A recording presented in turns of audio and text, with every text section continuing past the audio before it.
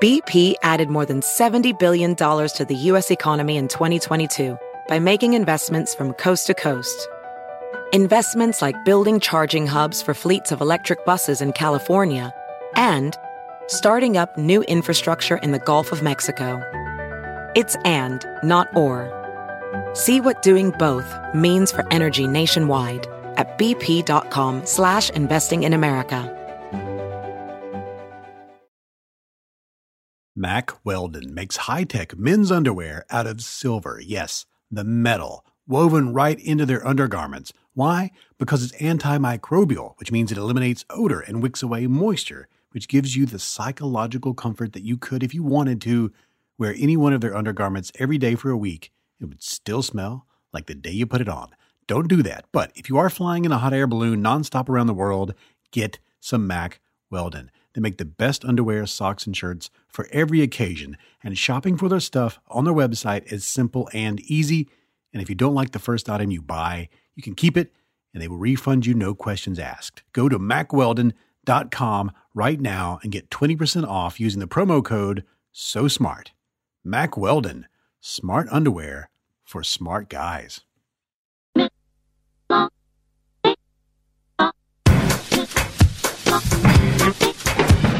Came on down into the middle of the party and getting the cool feeling for happy, they went quiet.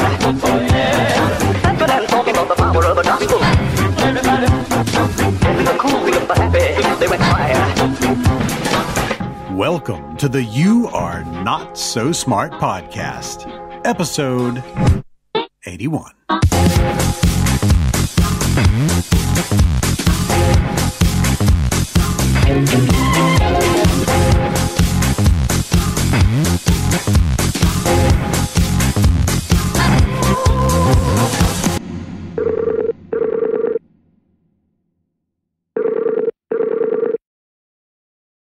Good morning. Hello, David. How are you? Just fine, thank you. Thank you. Excellent. Well, thanks for setting some time aside. Let me go ahead and get this out of the way. How do I pronounce your name? Per Espen Stocknes, or anywhere else close to that. So if I say Per, that's okay? That's what I usually do when I'm in the US. Yeah, just call me Per. Yeah. Okay, I'm sorry if I'm. This is an interview I did a while back with Per Espen Stocknes. He's a psychologist in Norway who wrote a book titled "What We Think About When We Try Not to Think About Global Warming." I'm Per Espen Stocknes. I'm professorship at Norwegian Business School, teach green economics, and also I'm a psychologist in background. So I also consult within climate communications and written a new book on this topic. As I've mentioned on the show before, I'm researching and writing a new book about how people change their minds and why they don't, and how you can change other people's minds and how individual mind change scales up to social change.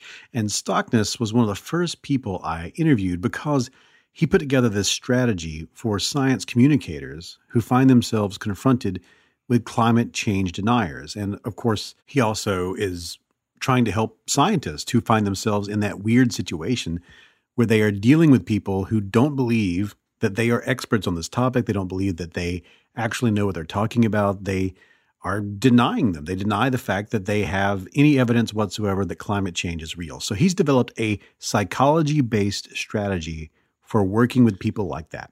And I thought it was incredibly interesting. And since I'm on the road right now, I thought for this episode, I would just present what he had to say when I interviewed him about that strategy and the guidebook he published on it last year. Yeah, this is what I call in this issue the psychological climate paradox, and the paradox is really that since 1989, that's 26 years now, the amount of scientific facts and the certainty of the science has been growing very strongly. So we had like 5 IPCC reports and more than 30,000 new climate science articles published, which all underline the seriousness of the problem. But if you look at the polls, the weird thing happens is that since 1989, people's concern for climate change has actually declined. And this psychological climate paradox is particularly prevalent in wealthy democracies such as the US, Canada, UK, Norway, Australia, which are both like to see themselves as rational, modern, and but also petroleum-based and economies. So what I've done is to really condense let's say the 300 or 400 articles that have been published within psychology and sociology and social anthropology into a set of psychological barriers that create this paradox. So there are psychological barriers inside us, or mechanisms that come into play when there is shall we say, an uncomfortable science message that's coming our way. So you early on in the book, you write about how there's a sort of a golden rule to psychotherapeutic approaches. And you talk about how when we have something that seems like it's been a solution in the past, something like a habitual solution, that we can use it so often that it becomes part of the problem. And we end up doubling down our efforts when facing difficult problems instead of trying to go about moving to a different course. Could you sort of elaborate on that? Yeah, it's kind of quite common, as you say, within coaching and psychotherapy, that if you have a problem, you try harder the way you have tried to solve it. But then gradually what you do is, by pushing harder and harder, you're just reinforcing the problem because you're doing something that also contributes to the problem. And this has been the case in terms of climate science communications. Because there has been this conviction that if only we could get the facts out to people, then they would kind of come to their minds and senses and recognize that this is important or this is serious. However, having tried that and seen that it didn't have the intended effect, what has the climate science communicators done? Well, they've doubled their efforts and put a little bit of doom and apocalypse into it. If we don't change our ways now, we're on our way to a 4-degree plus, or even worse, a burning world. But for them as rational messengers, rational scientists, they wouldn't say like burning world or toast world. No, in the IPCC report, they come up with an incredibly communicative name of RCP 8.5. And this is one example, by sticking so hard to your science that you tend to forget that you're actually trying to reach out to people. And it gets the opposite effect of what you intended, which is that people distance themselves from it and are turned off. So, I mean, you see a lot of these videos. I remember something that went around on the internet a while back. It was a clip from HBO's The Newsroom, where they have the climate scientists saying that we're all doomed and everything. And I think that stuff, I would speculate that sort of thing is really sort of a dog whistle effect. So that like all the people who are already on your side, they are the ones who watch that kind of stuff and read that kind of stuff and say, look at this, and they share it around on their social networks. But among the people who are opposed to this or deny it or for whatever reason feel like that this is not a message that they accept, that just bounces off of them and becomes evidence for how crazy the other side is. And so, and that's sort of the gist of what I see in a lot of what you talk about in this book. So if this rational strategy, our quote unquote rational strategy doesn't work, this confrontational thing doesn't work, this sort of shoving the facts down people's throats doesn't work, why doesn't it work? And what is a better, broader alternative to just saying, look at this fact? Exactly. So, in a way, when the scientists have been pushing facts at people, it's been repeating the same experiment over and over and seeing that it has the same outcome, but not being willing to change how you do it. So the principle then is we should do something else. We should try something else than just pushing the facts. And the reason it doesn't work is that those who are, as you mentioned, ready to take it in, they have already heard. So you could kind of segment the population into 6 main groups, if you will. Some say they are alarmed, and this is about 13% of the population, and they have heard and they have understood. Then there are a group called the concerned, which are like 31%, and they're also quite convinced, but even if they want a more vigorous policy, they're somewhat less involved in the issue. And then you have the rest of the population, which then adds up to typically a little bit more than 50%, who are either cautious, disengaged, doubtful, or downright dismissive of the whole issue. So among these other groups, the 13%, or the 87%, quite a few psychological barriers, as I mentioned, are involved in creating this negative impact from climate science on people's concern. And I give these names that all start with D, just for the kind of simplicity. Sure. Let's go through these. These are really cool. These are the 5 Ds of climate. Not really denial. No, denial's in there. The 5 Ds of how would you put it? Yeah. It's the 5 psychological mechanisms that kind of uphold the psychological paradox of the climate. That the more facts we get, the less concerned we go. And the first of these is, as I briefly mentioned, distancing, because when we hear about climate change, it's typically positioned in the year 2100 or 2200. Like, you've maybe heard the news that Antarctica is now melting. There's no way it's going to be stopped, and in 200 years there will be more than a meter of sea level rise.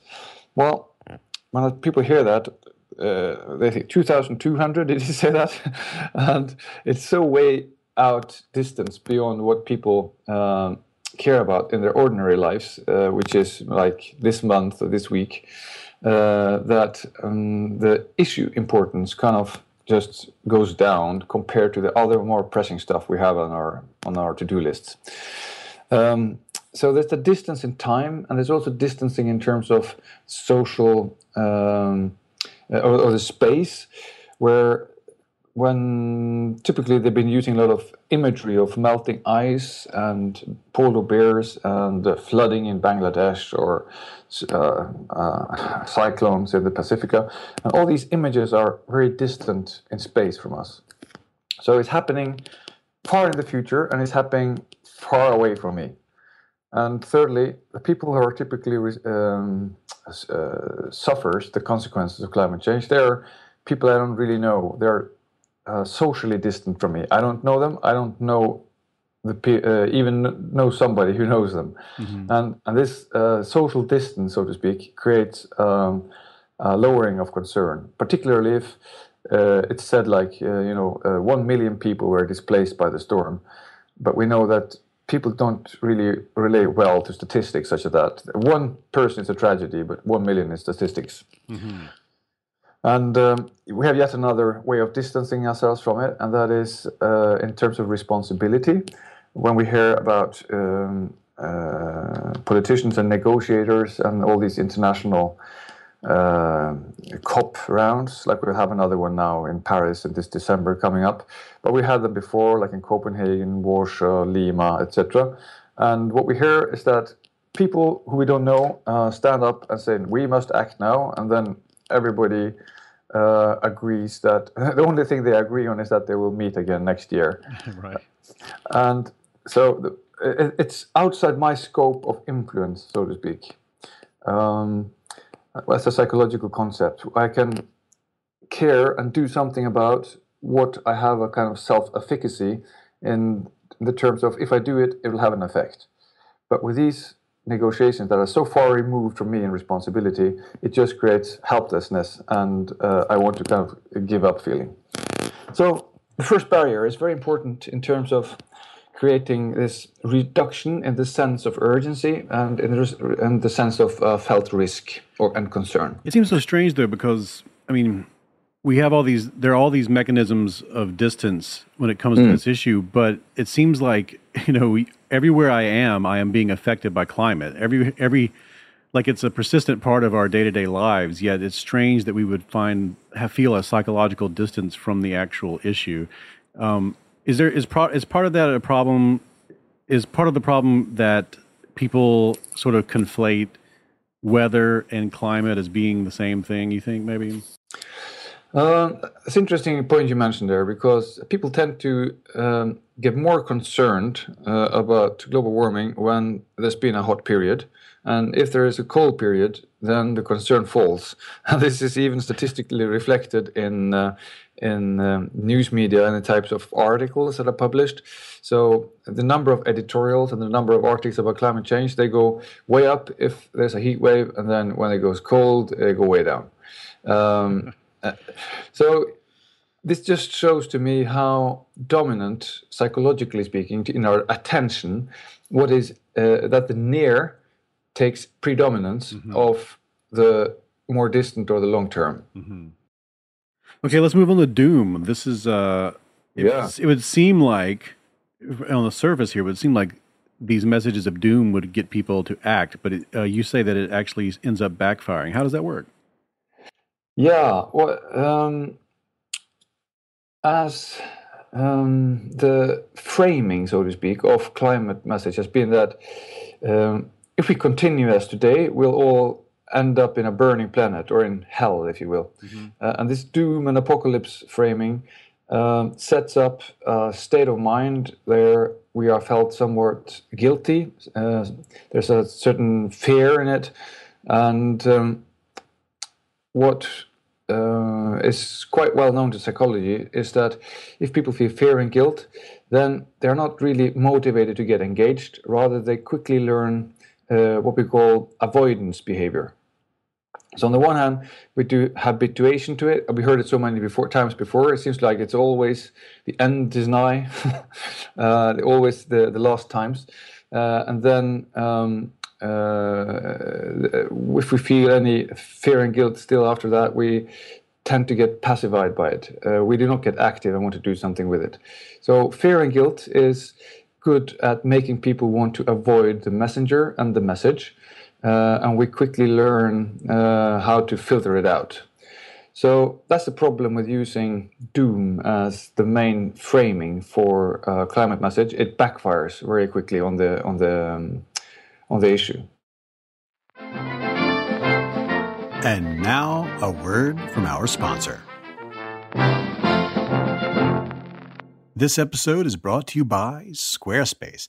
Whether you need a landing page, a beautiful gallery, a professional blog, or an online store, it's all included with your Squarespace website. Creating your website with Squarespace is simple. It's intuitive. You can add and arrange your content and features with the click of a mouse. And you get a free custom domain if you sign up for a year. Use their beautiful templates to design a best-in-class online store, and you don't have to use a single plugin to get Squarespace to do the cool things you need a website to do. They also offer seamless commerce tools. Nationally recognized brands use this. Hundreds of thousands of shop owners use this. You can track inventory, process orders, send custom emails, all from the same intuitive interface. And customer support is 24/7. So start your free trial today at squarespace.com and enter the offer code SOSMART to get 10% off of your first purchase. Squarespace. Set your website apart. And now we return to our program. I'm David McRaney. This is the You Are Not So Smart podcast, and we're listening to sort of a raw interview with Per Espen Stoknes. We're going to get right back to where we just left off.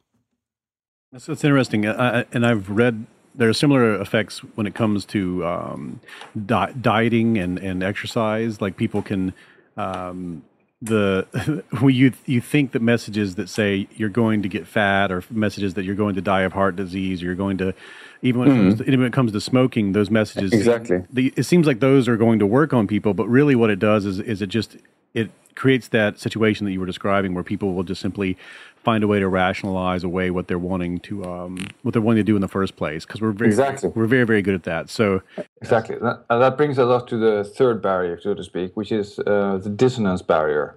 So these are somewhat distinct, but also somewhat connected. So if we get through the distance barrier by saying that the climate change is here and now, and making it kind of visible to people, and then if we manage to avoid the doom barrier, which is deeply pacifying to people, and then thirdly, we hit typically the dissonance barrier. And the reason for this is that what we do conflicts with what we know. Then this generates a type of uncomfortable feeling inside of us that psychologists call the dissonance. It's really from, like you said, with smoking. If I know that I smoke, and I also know that smoking kills or smoking leads to cancer, this generates some uncomfortableness, unease, something that's not quite right in terms of my self-image, because I like to see myself as a good person. And then quite a few of creative strategies are typically employed to kind of get rid of this dissonance. So our brains are very creative when it comes to coming up with good justifications, so we don't have to really bother too much about this dissonance, or we get rid of it. So for instance, we could say that if I smoke, to do that example first, I can modify one by saying, I really don't smoke that much. Actually, my friend smokes even more than me, so I'm probably fine. I can also change the perceived importance of one of them. I could say, well, actually, the evidence is quite weak that smoking causes cancer. You know, I have this aunt, she smoked 40 a day, but she's fit as a fiddle. And then I had my uncle, he actually died of cancer, but he never smoked. So, it can't be that clear or that strong. So by telling myself this, I kind of reduce the felt dissonance. And what we're seeing now in climate is that we're having the same type of responses. So if I have like two contradictory elements between what I do and what I do and what I know, such as I have high emissions, I live a high energy, fossil fuel energy intensive life, and secondly, CO2 leads to climate change or climate disruptions. Well, this generates, in the same way as we're smoking, this dissonance. And then how can I get rid of that? Well, I could use the same strategies as used in terms of smoking. I can say, well, my emissions are really quite insignificant. It's there. It's the Chinese, or it's the Kuwaitis, or it's the Indians that are now, making all these things. They are emitting more than we are. So that helps a little bit, and that's been used to a certain extent. Excuse me. And then we could also change the importance of one cognition, saying that, well, the evidence is quite weak that CO2 causes warming, really. I heard from one scientist who says it's the sunspots. And this is an interesting point, because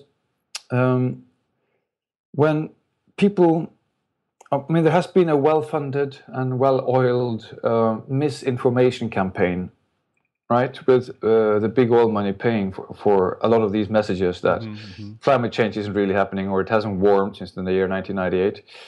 And with very little brain power and very few facts, they're able to kind of get their message across. And one of the reasons why this is that there may be a kind of demand side to this disbelief. So we have a supply and we have a demand side. And the demand side is really generated by this dissonance feeling. Because if I then really start to question or doubt the evidence, well, it makes my dissonance go away, doesn't it? Right. Also, I could, do more things like this. As you mentioned with dieting or smoking, I can say that actually I've now installed a heat pump or a solar panel on my roof. So my trip to Thailand now doesn't really matter. I've counted that. Right. In psychology, we call that strategy for moral licensing. Because I've done one good thing, I can now continue as usual, so to speak. And then, if this dissonance goes back and forth, I try to explain it away, but it doesn't really go away, and it comes back, and then I maybe have a friend who confronts me, or I hear again, read again some news on the science. I can also be tempted to kind of end up with just simply denying that the cognitions are related. I can say there is no evidence linking CO2 and climate change, and then I would have to add some story to kind of justify that. I could say, for instance, that this is just the left side. Now that Marx is dead, they need another excuse to make a bigger government or put up the taxes. Or these climate scientists are just screaming because they want to have more government funds for their own research. So by making these kind of stories, I'm able to let my dissonance go away, and that feels better. Feels good. So this is part of the backlash, part of the reason why that since 1989, because we haven't had behaviors, actions that are consistent with what we know, this creates the dissonance, and then the dissonance is done away by these simple psychological strategies that makes us feel better. And then your fifth D is identity, which is sort of, and I'm assuming this is more along the lines of you sort of have a social construct of who you are yourself and everything, and then you have this network of people that your very identity as a human being and your social network could come into threat if you were to flip on this issue. What would other people think, and how would you realign yourself? Is that more in line with what you're thinking? Exactly, because if my sense of self and my lifestyle, my professional self, that is my job, etc., are threatened by news or facts or some messenger, then I inevitably encounter resistance to take that in, and I prefer to shoot back at the other to protect myself or my self-esteem. So maybe the simplest example of this is a new trend in the US that I found. Cars are typically expressions of ourselves. The brand of car and how you drive it, and So let's say if you have a big SUV with a truck with a diesel engine, and then there comes this Enviro guy maybe driving his Prius or electric car, and it comes up into your bumper or gets a bit too close, and you feel, what is he doing here? Mm-hmm. And then there's become a market for this. It's called rolling coal, which is a piece of equipment you can install in the engine. So when you hit the button on the dashboard, it injects more diesel than the motor can do, and suddenly you can make a huge cloud of soot and carbon and just drown out that Prius right behind you. So this product is called the Prius Repellent, and it's on sale for about $500. That's amazing. Yeah, isn't it? So it just shows the extent of identity protection, how that works. Yeah. So I'm thinking, okay, so the kind of person that might buy that, or people of all stripes that are on the side of, I don't believe in global warming, I don't believe in human, anthropogenic climate change. People who don't believe that and all that stuff. It seems so weird to me. The people that are in the throes of all these psychological mechanisms you describe. If you were like, let's say you were in college and you were listening to a scientist talk about volcanoes, or a scientist talking about how mosquitoes, the life cycle of a mosquito. There are many different things that people will hear about in the world of science that's beyond their layperson understanding. But when they hear scientists and experts talking to them about that sort of thing, they accept that this person is an expert. They accept that they don't really understand this fully, and this person does, and they will take that person's advice. Why is it on this issue that people suddenly stop and say, I don't know about that? It seems like a strange thing. It seems strange to go, I don't know about all those thousands of experts on this topic. I think I know better than them. Why is this a sticking point for people, and other scientific ideas are not? Yeah. When you hear some expert talking, then we typically want to know a little bit about what's his identity. Is he in my tribe, so to speak, or is he from somewhere else? And studies have been done that show if the expert holds the same values, for instance, religious or in terms of politics, then I tend to trust that expert more, even if it's a fake expert. So this identity protection, this loss barrier, wants us to kind of cherry pick or select what kind of experts we are willing to listen to when the issue has been politicized. And that's what happened with the climate issue. Since it's become an identity issue, it's now more, polarizing in politics than even abortion or gay rights and guns. So in this case, when the issue has been politicized, then suddenly we start to screen the values of the expert before we make up our minds. And this is the way that identity protective cognition actually works. I prefer to give more weight to maybe one expert who has the same values as me than 1,000 who seem to have opposing values. Mm-hmm. It's really strange. You can imagine. I can imagine.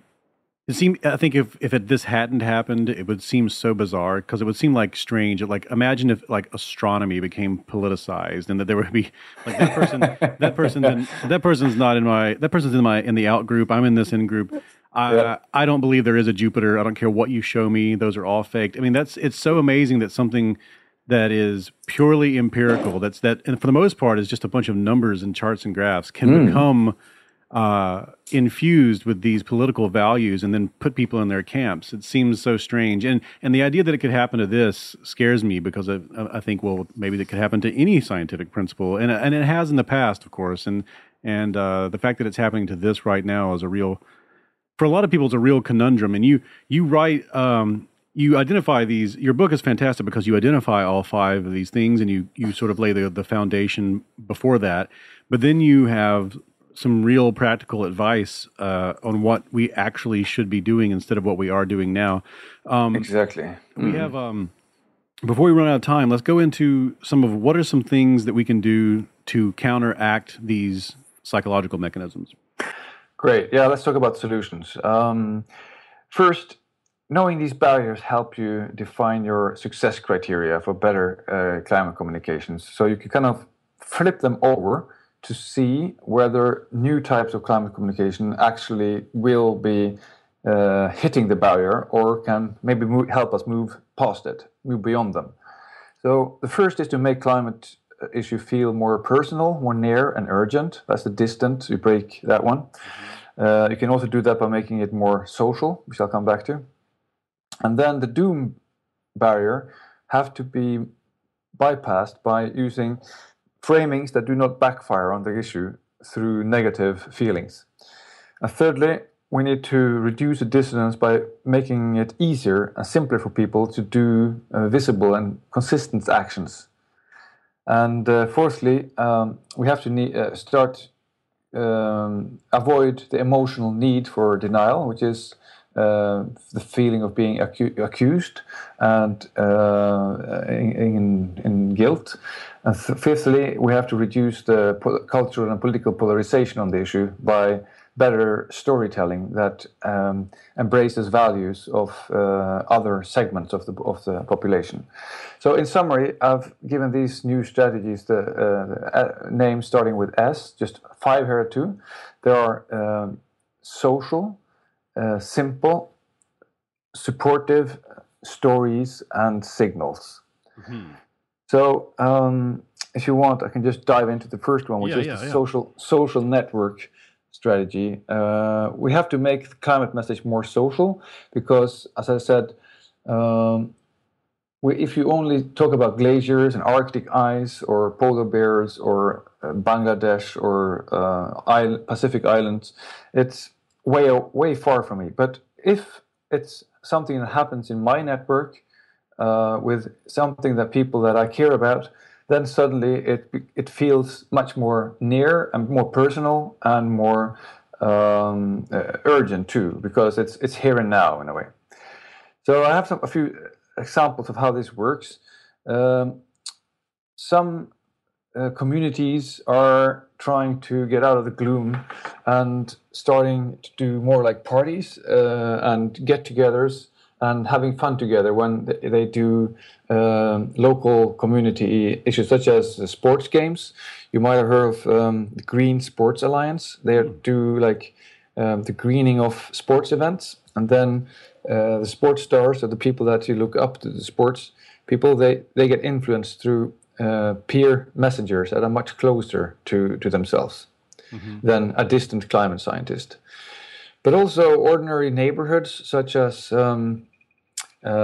if there's one neighbor who puts up solar panels on his roof, then suddenly the likelihood of the others in the same area goes way up. So you could say initiatives such as rooftop solar is contagious, and people don't do it because of the climate, but because of they see that others are doing it as well. Right.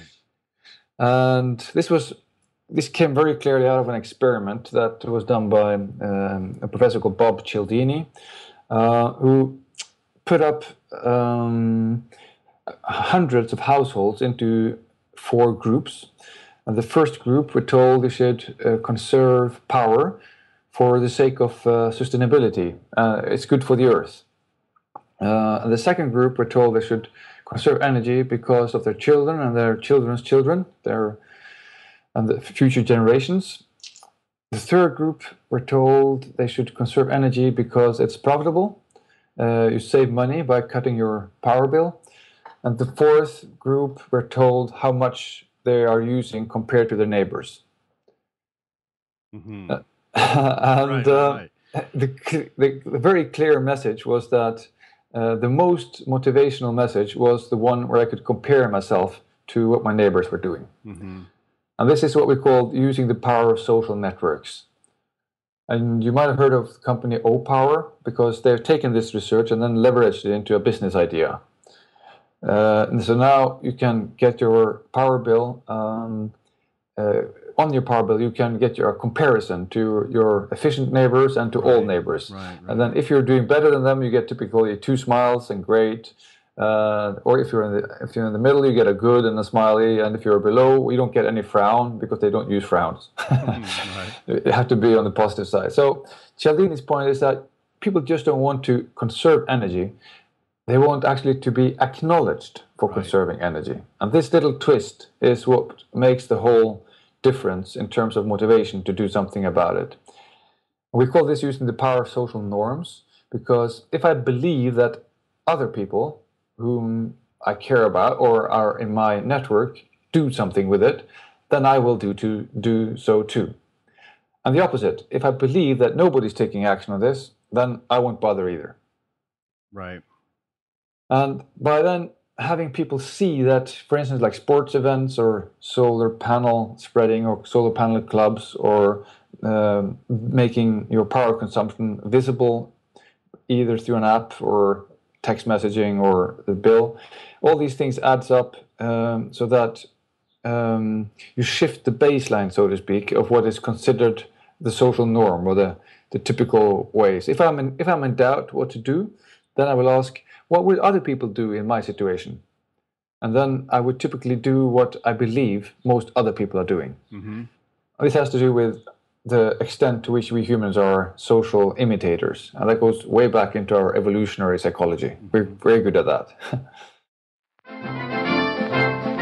And now, a word from our sponsor. I love learning just for the pure pleasure of it, and that's why I'm a big fan of the Great Courses Plus video learning service. They have more than 7,000 engaging video lectures presented by top professors on so many topics, and you can subscribe to the Great Courses Plus to get unlimited access to all of them. Watch all that interests you anytime. Now, I recently watched their popular course, The Inexplicable Universe, Unsolved Mysteries, presented by astrophysicist Neil deGrasse Tyson. And if you loved Cosmos, this is a deeper dive into the heart of some of science's greatest mysteries, including extraterrestrial life, multiple universes, string theory, what it means for life to be intelligent if we then find life and think that maybe it could be intelligent. I love this course because it's about what we don't know about the universe. And for a limited time, you can watch a lecture from the inexplicable universe absolutely free. No strings attached. But you can only get this limited time offer by going to, here it is, thegreatcoursesplus.com/smart. So watch this free lecture today by going to thegreatcoursesplus.com/smart. That's thegreatcoursesplus.com/smart. And now we return to our program.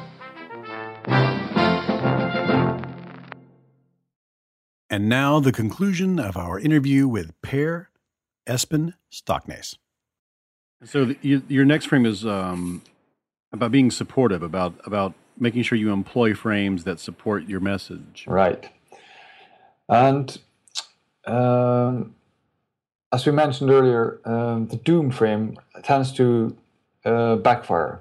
And another similar frame that has been used by economists is that it's so costly to do something about the climate. So it's very expensive. And if you say it's not costly, you're still activating that framing. So what's emerging are new main supportive frames is, first of all, the health framing. Because if you state that climate change is really about the health of people, because otherwise it increases pollen allergies, asthmas, heat-related violence, heat-related heart strokes, more infectious disease, all these kind of things, mental health problems that are here right now, then it's like this aligns with what people consider to be the most important political priorities. Let me explain briefly. If you ask people, the public, what are your most important public priorities or the problems you think politicians should do something about, then what always comes out on top is the economy, health, education, jobs, these kind of issues. And climate gets way down below there to maybe 19 out of 20 or something like that, 14 out of 15. But since health always is one of the top issues, by aligning climate with health, you use that as a frame to make its felt importance go way up. So quite a bit of research has shown that if you frame or talk about climate in health issues, health terms, then there's a willingness to support it goes up. And it seems Obama has learned or heard this research too, since now he's going to arrange a climate change and health summit quite soon at the White House. And he's involving the U.S. Surgeon General, Dr. Murthy, for instance. Another frame that we know works well is the risk or the insurance frame. So rather than discussing just the costs of the investments, we should discuss how much are we willing to pay today to avoid a larger risk in the future. And this is what the insurance industry is all about. And today we are, for instance, willing to pay in the order of 2 to 3% of our entire GDP in fire and theft insurance. But we hardly pay. We pay more or less zero in terms of climate insurance. And that's the absurdity of it. So if we realize that just as defense is also a typical this kind of risk issue, we pay for having a strong defense in case something happens. We don't really believe that America will be invaded or that kind of stuff, but we need a strong defense because we might experience a war again. Right. And in the same way, we could argue that we don't really know that the world is going to burn up, but it is a risk, and we should insure ourselves, as we do with defense and fire insurance, against that for happening. It's just plain common business sense. It's prudent, and this has been put forward in a kind of a report written by both Republicans and Democrats together. I'm thinking about Hank Paulson and Tom Steyer, for instance. They went together to make a report called The Risky Business. And they just spell out the risks to business as if we do not insure and pay certain climate investments today. To me, it seems like if there was a 1% chance that all of this is true when it comes to global warming and climate change, then we should probably do something about it. Yet we know that the percentage is way, way higher. So Exactly. it feels like that's a really, really good way to go at it, is saying like, look, the chances, no matter what the chances are, we should do something. You know, we make movies about having asteroid defense systems and things. Yes. Like that. So this is an actual thing that our scientists have come to us and said, hey, do something about this.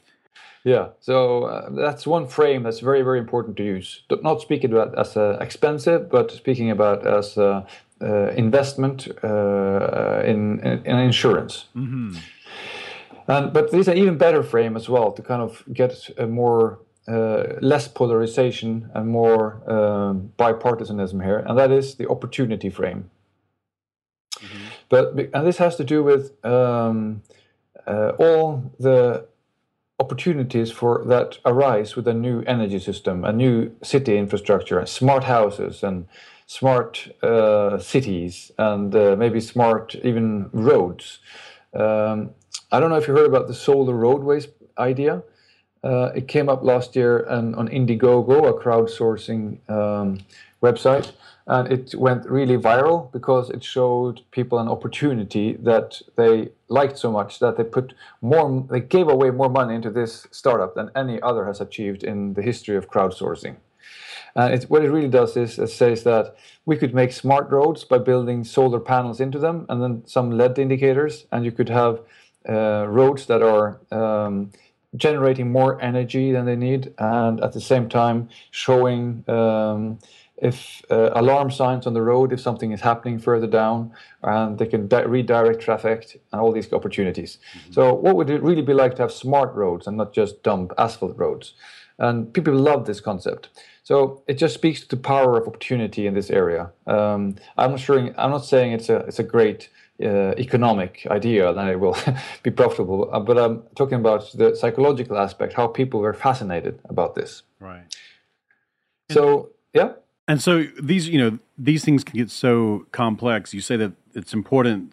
One of your big principles is it is important that we try to make sure that this is that whatever we're asking people to do is simple and easy and not a giant sort of undertaking on part of the individual. Could you sort of elaborate on that? Yeah, sure. If you walk into some kind of store and then you want to do a climate-friendly purchase, and it has like 80 different brands on the aisles, or if I want to buy some household appliance and I wonder which one would be the best in a long-term point of view, it's really hard to pick the right product. So what we could do is to apply some principles from behavioral economics to make it much more simple to do what is right. You know, people make a lot of mindless and destructive choices because that's the way we have the economy set up. But the good news is that we could do a lot of mindless and constructive choices instead. So we tested out one example that's pretty easy to explain is the use of defaults. So let's say, for instance, that you put all printers into the default of double-sided printing. So if you don't specify anything, it comes out double-sided. Mm-hmm. And that would save something like 15 to 20% paper, equivalent to taking 150,000 cars off the road if it was applied to all US offices. Wow. And that's just a digital switch. And also, we did one study in Norway where we put life cycle costs on the household appliance. So when you walk into a store, you can immediately see what this will not just cost me today as a sales price, but it will cost me over 7 or 10 years of use. And suddenly, maybe the washing machine, the air conditioner, or the tumbler dryer that is the cheapest today, you see with large fonts the costs over 7 to 10 years. So the nudge here is really to redesign the choice architecture or the layout of the label so that the life cycle cost is printed with large fonts and the sales price with somewhat smaller fonts on the same price label. Mm-hmm. And this had the effect that people started buying the more energy efficient appliances because they were cheaper in the long run, but they hadn't just known that before. And suddenly, on average, people were buying 5% more, or they were buying household appliances that would reduce their power consumption by 5%. And if this was applied to all household appliances in the EU, we calculated, it would be equivalent to 10 million tons of CO2, or like taking 2 million cars off the road. And this is the effect just by redesigning the price label. Mm-hmm. And so, and another huge aspect of this, and this is something that I've seen come up a lot, especially in PR circles, is that you really have to attach some sort of narrative to this, some sort of, if you need to give people the opportunity to understand this in a story format, because we seem to really prefer to receive information in that format. So what are some ways you've seen that this works when it comes to the issue of climate change, global warming, that sort of thing? Yeah, what I'm liking now is that there's a new narrative or story emerging among both consultancies and business leaders on this that has to do with the resource productivity improvements, or what some call the resource revolution, and others call the circular economy, because it takes the story of, let's say, the 20th century was all brown growth. We grew our economy by cheap fossil fuels, but now the age of cheap fossil fuel is over, and we have to accommodate many billions more of middle-class consumers on this planet. And we tell the story now how this is going to happen through radical resource efficiency. So we can do much more with much less. And this is a narrative that applies specifically to business leaders and people who are focused on opportunities. On the other side, to other segments of the population, maybe religious people or people who are more engaged by moral issues, there's a new story coming up on the greening of religion. So I don't know if you notice now that the Pope is coming out very strongly in favor of it. And so the story of stewardship within our society becomes more important than the dominance story, the domination of nature. So religions all over the world seem to be reinventing themselves as kind of green narratives about how what's the rightful place of humanity on this planet that God created. There's also another narrative that says that this economic growth that we've had for so long doesn't really cut it anymore. People don't get any happier. So what we really need is a description of a society that would make us give us a higher quality of life. What's our dream? What's the type of society that we really like to live in? And this, I have a dream type of stories are very, very important to create a sense of meaning and community, and give a deep motivation for moving ahead with the climate action.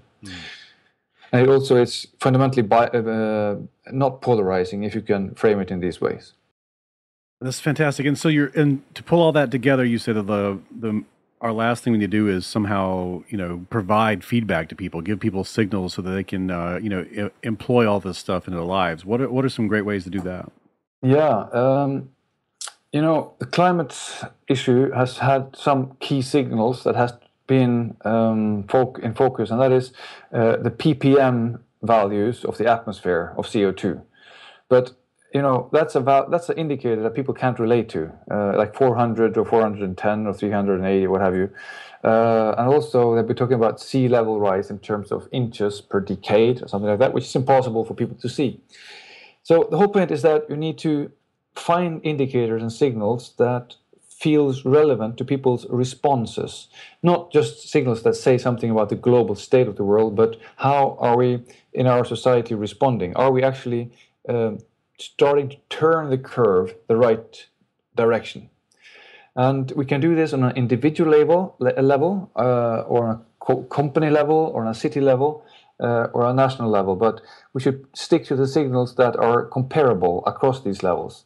So, for instance, one Norwegian bank are now developing a CO2 bank statement that comes along with your ordinary bank statement. So if you go into your internet bank, you can suddenly see the CO2 impacts of your purchases, for instance.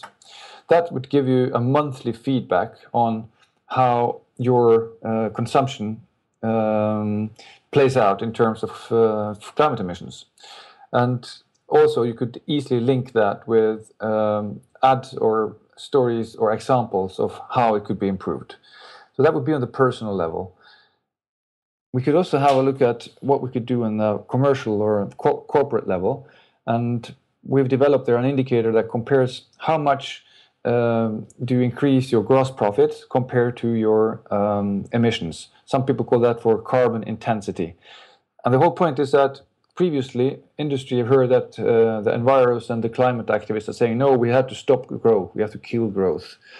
However, the opportunity here is that we can continue the economic growth as long as you also reduce your emissions, and that's actually profitable.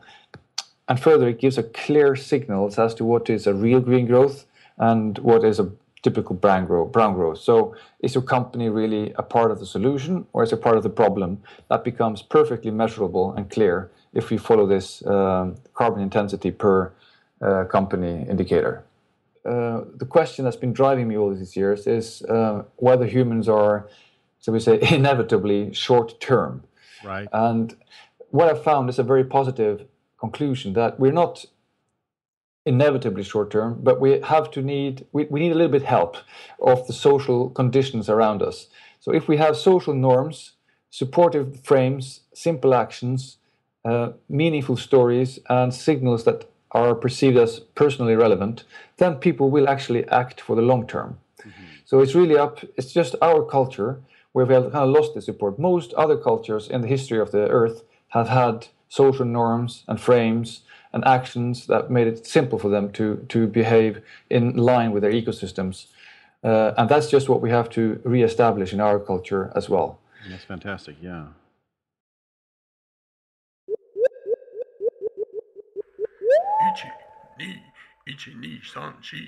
That is it for this episode of the You're Not So Smart podcast. To learn more about Per Espen Stoknes, go to his website. It's stoknes.com, stoknes.com. Head to boingboingpodcast.com for more great podcasts like this one. Go to youarenotsosmart.com for the show notes. And for previous episodes, you can also go to iTunes and Stitcher and SoundCloud for all the previous episodes. The opening music is Clash by Caravan Palace. This music is Banjo Apocalypse. You can find us on Twitter at NotSmartBlog. I'm on Twitter at David McRaney. Facebook, it's just /YouAreNotSoSmart. And as always, you can send your cookie recipes to David at youarenotsosmart.com.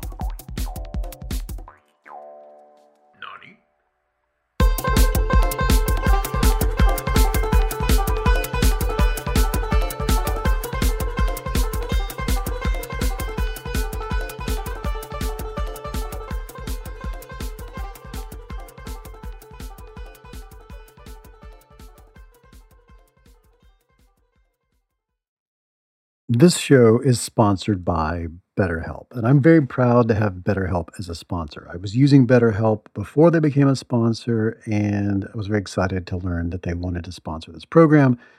I have recommended BetterHelp to people. I know people right now who I've recently onboarded. I had a friend who had a really difficult medical event and was experiencing a completely new range of anxieties and feelings and concerns, and I recommended therapy. I'd never gone to therapy before, and this helped. Now, a lot of us spend our lives wishing we had more time. And the question is, time for what? If our time was unlimited, how would you use it? And the best way to squeeze that special thing into your schedule is to know what is that special thing? What is important to you? What is that thing that deserves to take that slot, that precious time? How do you make that a priority? Therapy can help you find what matters to you so you can do more of it. And if you're thinking of starting therapy, I really recommend giving BetterHelp a try. It's entirely online.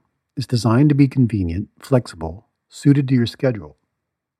Just fill out a brief questionnaire and you will get matched with a licensed therapist, and you can switch therapists at any time for no additional charge. You can do that several times and really lock in with a therapist that is able to generate with you that dynamic that's so important. I believe you should be in therapy. I believe everyone should be in therapy for a period of time at least in their lives to sort this out. What's important to you? How do you make it work? And you can learn to make time for what makes you happy with BetterHelp. Visit betterhelp.com/YANSS today to get 10% off your first month. That's betterhelp.com/YANSS.